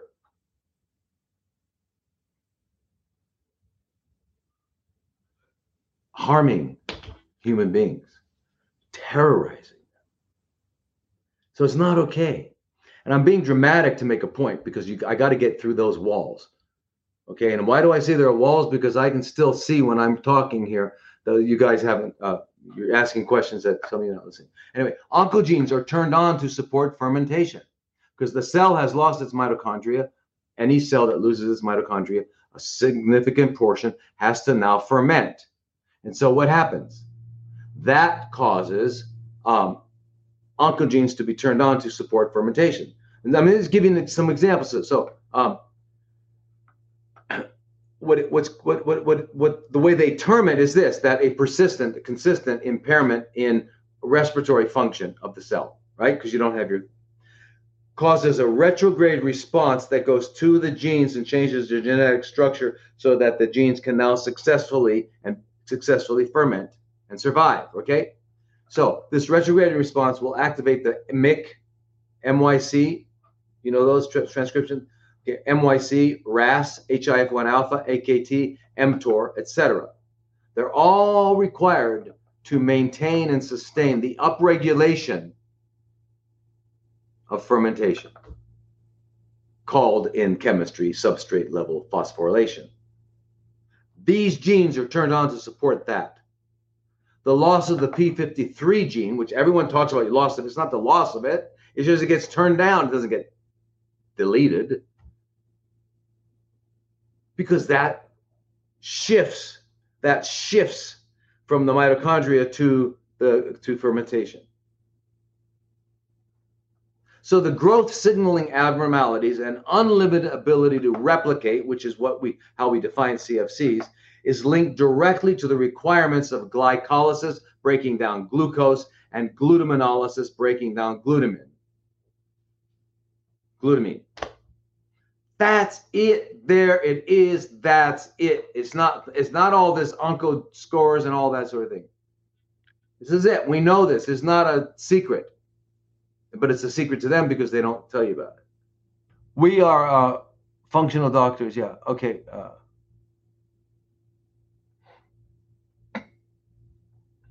All right. I see you guys are starting to drop off. You're getting tired of 6:30 already here in the great state of Arizona. You know what blows me away? People are actually like that. People actually like that.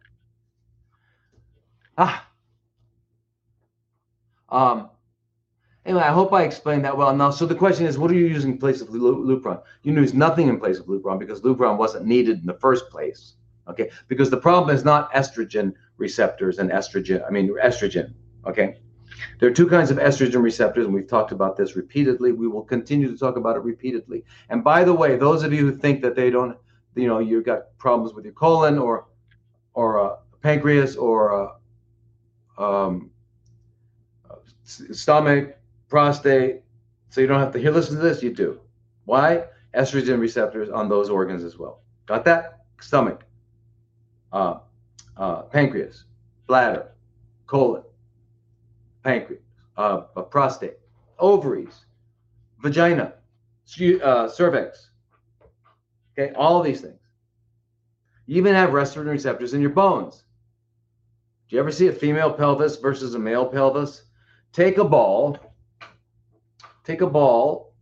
I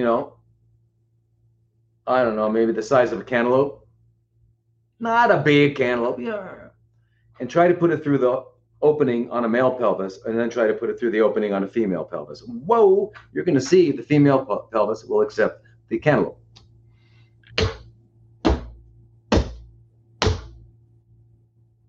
Okay. So anyway, so the bones have estrogen receptors.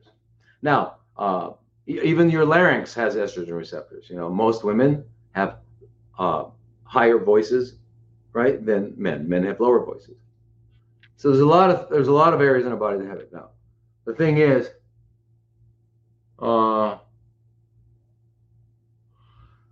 and lungs, by the way, lungs have a lot of it. So estrogen.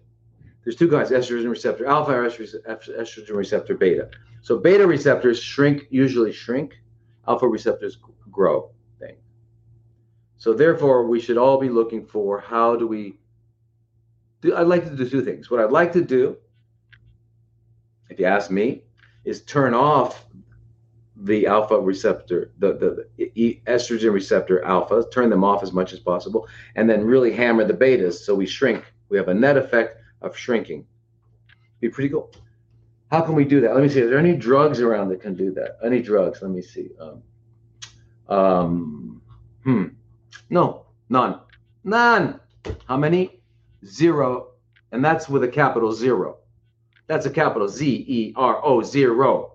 What does do it? Oh my God, don't tell anyone because you can't make a lot of money. It's called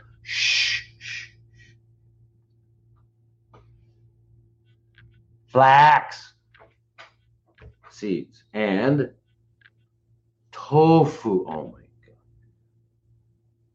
Natto. You mean soy? Yeah, non-GMO soy. Yeah. Phytoestrogen. No, you're not supposed to take those. Well, wait a minute. You're not supposed to eat soy because it's bad for you, right? Well, can somebody explain? I just have one question. How come Japanese live 10 years longer than us and they eat soy all day long? Let's not talk about that. Anyway, because it turns out that soy really is what they call it's a beta agonist. Okay? Mild alpha agonist. So it sits on the alpha doing mild things, but the beta is strong, so it overshadows it. But the fact that it's sitting on the alpha means that the estradiol and estrone, which are the can't get on there now. So it's blocking it, kind of like what? Tamoxifen. Yeah. Except no side effects. Why? Because it's a phytonutrient. Oh, what does that mean? It's a nutrient that comes from plants. But you notice the word nutrient. Nutrient means what? Oh, the body needs it. It can use it. That's what a nutrient is. Okay, so where are we now? Thank you, everybody. I see you're all active. That's very cool. Very cool. Very cool. Oh, by the way, all those of you that do mistletoe, you all use mistletoe, right? I mean, a lot of people use mistletoe, right? Right. And it works pretty nicely, right? Right. What does it do? Well, it enhances, stimulates the immune system, and it's also got some direct killing effects of the CFCs. But you know what is the main part of the plant that does that? Are you ready? It's something called lignans. And right? And haven't you all been told not to eat lignans? And haven't you all been told not to eat spinach and kale because it's got oxalates? And vitamin C has oxalates. So you believe all this stuff, right? You've got to come to know that they're going to lie in every possible way they can. You need lignans. Not all of them. Yeah, there's some that don't work really well, but they are a big part of it. That's why we get much more benefit from eating seeds than getting refined oils. Anyway, there's full of lies out there. Listen, I want to tell you, I want you to realize how insane they have and what they've gotten us to do. Wait, do you have a training school? Yeah. I mean, I'm going to very soon and have a training school. Yeah, for all different levels of people too, right? Like, so, doctors and nurses, but also people that want to be health coaches and things like that. But anyway, okay. So I didn't get very far. I don't get very far because I get stuck on stuff. But beautiful. Okay, beautiful. If you're anyone you want to sign up, I'm going to make a great idea. I'm going to put a thing on the website where you can tell me your desired goal in terms of being educated or trained, whether you're a nurse or you're a doctor or you want to be like a health coach or you're a massage therapist or, you know what I mean? Stuff like that. So we can do, so I'll put that on there. I don't do it. I'd have someone help me do that. Anyway, Deborah, that was a great question. Thank you. You took us all along on a nice little journey. It was very important for everybody to hear.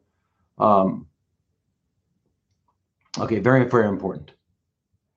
Anyway, triple negative. We'll talk about all this stuff. Okay, remember, triple negative, if you look at them, right, the guys that write all this stuff, the algorithm freaks and the algorithm authors, they say that triple negative is the worst They also say that triple positive is almost as bad. So I'm just saying, if you start, you got to like throw everything they say away, because it's all madness. It's, if you follow it, it's going to freak you out. So here's what you got to do. You got to do this.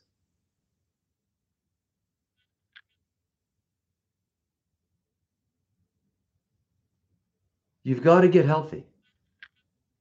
And I want you all to relax.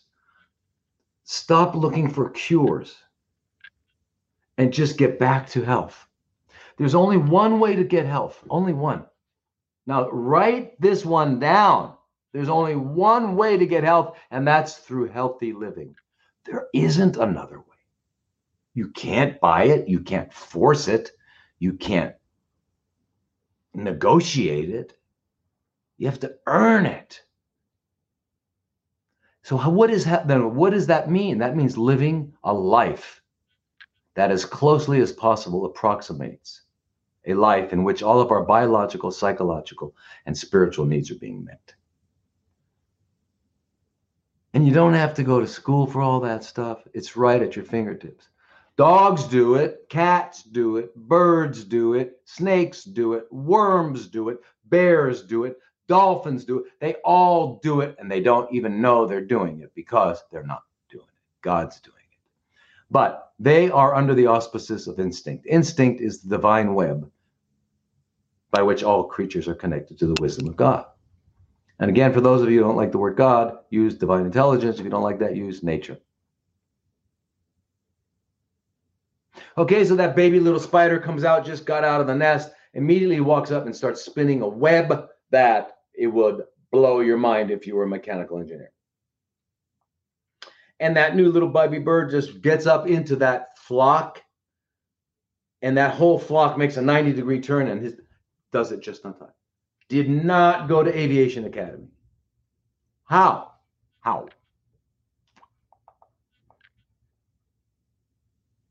do they know what to do? Anyway, so we were kicked out of the web of instinct by our parents.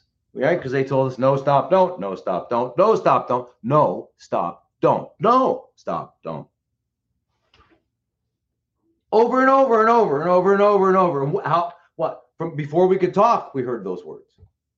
We're still hearing it. Now they're telling me I got to wear a mask. So I walk in the store and they go, no, stop. Well, don't stop. Don't go any further until you're wearing a mask. What? And so we're still being told no, stop, don't. Anyway, the no, stop, don't, when you get pre-verbal before you're verbal, it tells you only one thing: your parents don't like you. They're rejecting you. That's what you know. What else do you know? You're a kid. You don't have any words. It's a fundamental rejection in our lives that happens, and it's so powerful that every relationship that we get involved with as adults must have a contract, because we don't trust each other. Even the most beautiful part of life, which we call love, we bring it down to a civil contract where a clerk in some office stamps it. Well, that's the old days. Now it just gets certified on some sort of computer. Doesn't matter. It's not a governmental issue. It has nothing to do with civil authorities. It has to do between you and the person you love and God. You don't need a civil contract with your children, right?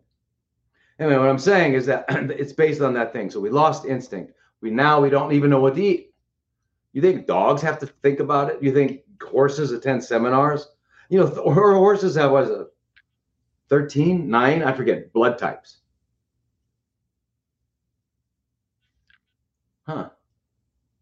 Do you think some horses should eat hamburgers and some horses should eat alfalfa? Let's figure this out. It's really important. Then we can teach the horses, okay? Anyway, we complicate and obfuscate. Why? For control. It's not it's extremely incomprehensibly complex on a metabolic level. Yeah. But in general, what do you do to live your life? Easy. Imagine it's 7,000 years ago. What would you be doing at what time of day? I'll tell you something, within an hour after the sun went down, you'd be asleep. You'd be asleep. Within an hour after sun. You'd wake up naturally at 4 a.m. You'd probably look around you and you'd be in awe of the sunrise. And you might go into and you'd be your brain would be pretty much in alpha waves because you'd be surrounded by beautiful earth. You'd be in alpha. You'd be communing with nature and with God. And you might get up and take a little run or a walk or, some stuff like that, or start taking care of things that you need to take care of. But you'd be up early and you'd feel good and you'd feel wonderful. And you'd move around. You wouldn't put shoes on. You'd keep your feet on the ground. And when you would talk to someone, you would say what you mean. And they would say what they mean. And you would express whatever it is and then go and do whatever you had to do. There would be no reason not to be honest and truthful. There'd be no reason for it. And it wouldn't come to your mind to be dishonest. It wouldn't come to your mind to be anything other than authentic. And what would happen with all that? What would happen with all that? Well, there'd be no illnesses. How could he say that? Well, when I look around, wild animals who've never come into contact with us and before the earth got poisoned, I mean, even a polar bear now never met humans has PCBs in their fat when they do autopsies. Yes, that's right.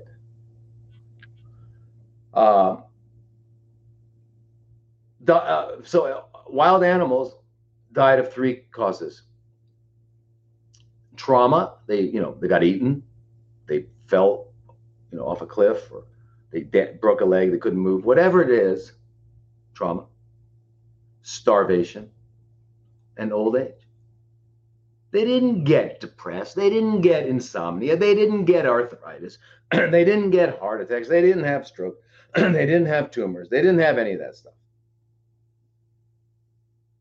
Why? They were living in harmony with nature. Because why? We are nature. We are one of the expressions of nature. Enlivened and kept by the breath of God, the holy breath of God, into nature, and you have beings. Here we are. Okay, so we've gone really far. What is our thanks? How do we thank God? We said, listen, good thing you took a day off. I mean, you forgot, you give me tomatoes. I want tomato sauce. What's with the tomatoes? Come on. And, I had to wait for Steve Jobs to come around before we can get spy phones. So, anyway, we're going to fix it, right?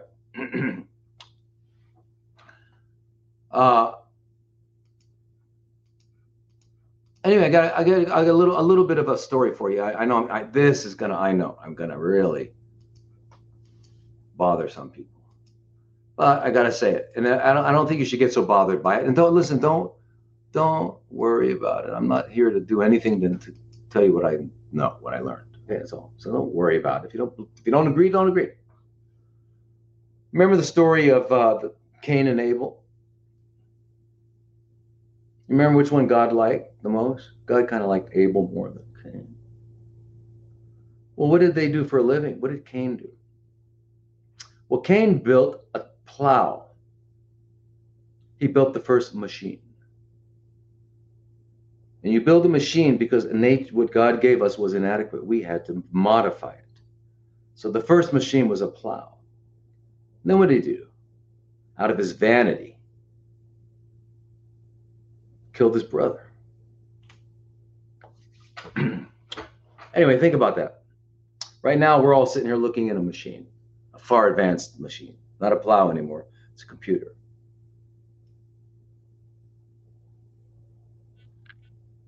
And I'll tell you something about this computer.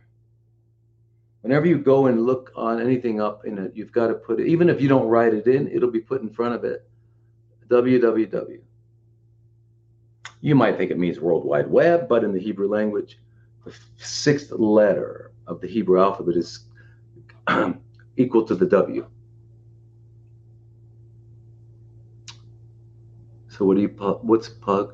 Anyway, the beast. And what else do machines do? They produce things that we worship. It's called idolatry. Anyway, just stuff to think about. Let me answer some questions here.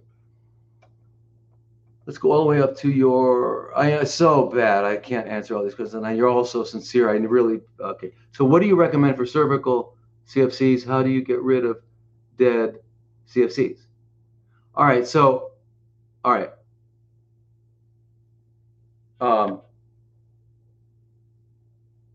Well, whenever there are CFCs where we can reach, like for example, breast, thyroid, a skin lesion, lymph nodes here. If we can inject ozone, or we can put iodine, we can do a lot of things to it. Now, especially with cervical, and you can get to the cervix, you can inject things. So with the cervical, now depending on what's going on, if you've got cervical CFCs, if it's gone through and it's into the uterine wall and it's gone to the lymphatics, then it's a different story.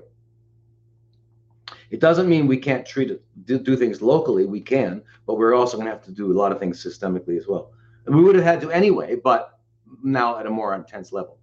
But you can use vaginal ozone, paint the cervix with Lugol's iodine.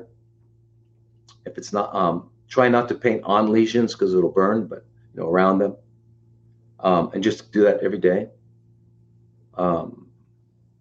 If you had, like anywhere from 6 to about 9% food grade hydrogen peroxide, you could use that.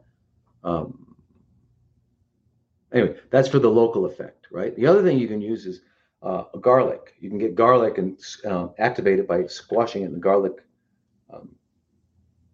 I don't know what you call it, but anyway, and then you insert it deep into vagina, up touching the cervix, and then put a tampon in after it to kind of hold it in there when you go to sleep at night, right? And keep it right up there. It's very good medicine.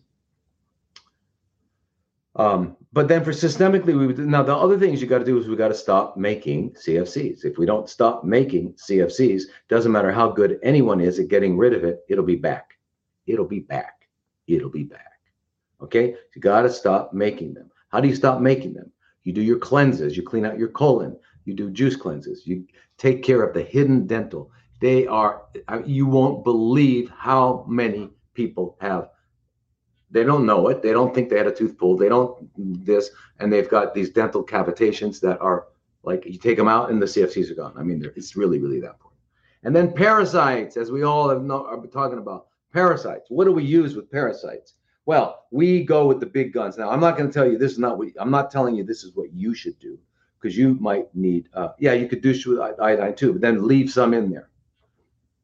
Leave some in there, and lie down, maybe with your hips under a couple pillows, just so it's going to pool up there. But if it's hurting you, don't. If anything hurts, don't do it.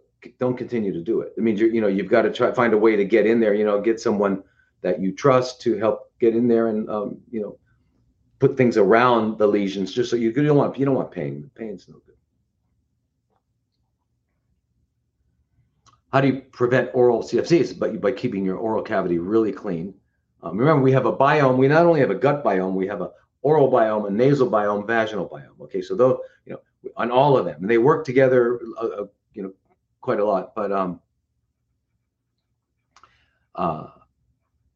so anyway, I wanted to go over the parasite thing. So you can't just use these. Now, some people don't use. What you got to do, you can't undertreat parasites, because they'll just migrate from organ to organ. You can't undertreat them. Means you got to use more than one drug, and you can't just use herbs, because herbs aren't going to work. you got to really like knock them out. Why? Because they lay 20 to 2,000 eggs every day, right? So even if you kill them all off in a week or two, they're going to have the eggs are going to hatch. What are you going to do? So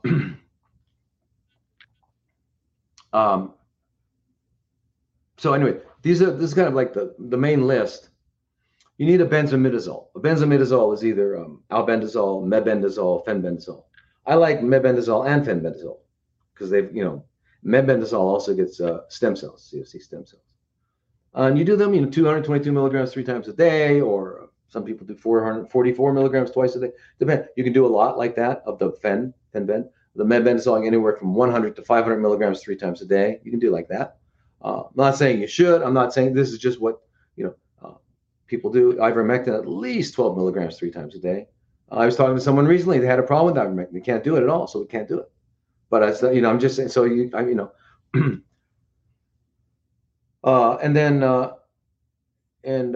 that would also be good for maintenance, right? I would do to keep maintenance after you're done getting rid of most of them. You're going to do. I do ivermectin and fenbendazole daily for a while. How about as long as you're alive? Yeah, good stuff. You take a couple weeks off here and there, maybe a month off here and there. In the realm of the future, so your body doesn't get too used to it. And then do a good thorough parasite cleanse maybe once a year, no matter where you are, right? Once a year for a month, maybe a month. Either 2 cycles of 3 weeks on, 1 week off, like that. And you do 3 weeks on, 1 week off because you need time for it to come out. Now, what else? For the babies to hatch, right? What else we would use is also niclosamide. And niclosamide is amazing. Look up niclosamide and CFCs. Look up ivermectin and CFCs.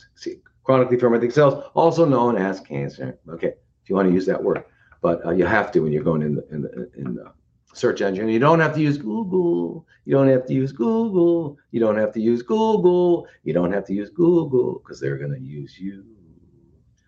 Okay, so go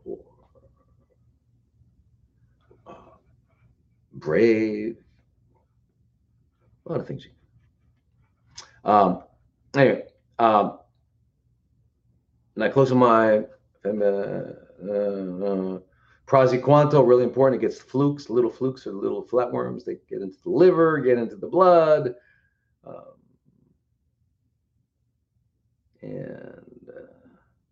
So praziquantel, 600 milligrams 3 times a day. Although you're not going to find a pharmacy that's going to fill it because they're going to say, well, we're only supposed to take 1 for 2 or 3 days. So you've got to find what you got to find is how do you, how do you find a cooperative pharmacy and all that too, right? And you got, because even if you might get a doctor to write it for you, yeah, you got to have a cooperative pharmacy as well. So, or you can go online, right? Indian Mart. Okay, good. Yeah, there's a lot of good stuff out of India. And then now remember, whenever you're getting rid of a lot of problems, like woman asked before about dead CFCs and stuff like that. Well, the way that God takes care of dead matter and recycles it back into life is through funguses. So funguses, which is why a portion of our gut needs to be a certain amount of funguses to recycle the dead matter. So it's not that you get candida, you get candida overgrowth. Because why do they grow up? Because other guys go down. Why? Because you're not eating human food. Yeah. So it always comes back to the same thing. So you want to take like fluconazole, like 150 milligrams twice a day, and nystatin, 500,000 units. That comes in pills. You can take it twice a day. You can do that either all the time with 3 weeks on, but then you have a week off. You can do a liver flush or something like that, or you can do 3 weeks on with the antiparasitics, and then 1 week with the antifungals. And then the other one, all the ones that I mentioned before, the ivermectin, are for the worms, the helminths. But there are other kinds of parasites called protozoa, such as Giardia, such as toxoplasmosis, such as Gardnerella, such amoebic dysentery. You know, heard of those? So yeah. And so you need something like tinidazole and metronidazole, tinidazole and metronidazole, or Alinea. Okay, Alinea. Those three are good for the, and the tinidazole would be like 100 milligrams 3 times a day, 2-3 times a day. Metronidazole, again, also 2 or 3 times a day.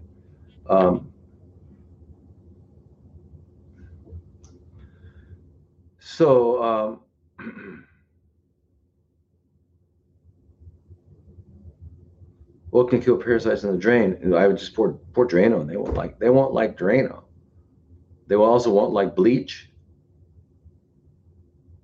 Yeah, cholangiocarcinoma does come from liver flukes, and and Thailand is oddly enough is the cholangiocarcinoma capital of the planet Earth. They've got the highest, because they eat this thing called bala. And bala is basically a raw fish, and the fish are the fish that you're welcome, Sawadee Cup. Grows in the fish patties, right? So anyway, listen, it's late, you guys. You got to go to sleep. I got to go to sleep. Well, not yet. I got an hour, but anyway. But you guys that are on the East Coast, and oh my God, if you're from Europe, so sorry. If you're in Asia, it's just your day's starting, right? So very good. So anyway, Sawadee Kap, Kapkumakap, and Aloha, Namaskar, Namaste, and so happy you joined me. Thank you for coming, and appreciate it. And not that I mean, you know what my payment is. I get paid. I feel good. I feel good when I let you guys just know the truth, because I'm just so upset, so blown away by what they do. So I just want to see you guys wake up. Let's wake up. Okay. It's time to wake up. We have to. We owe it to our children to wake up. Okay? All right. See you. See you next week.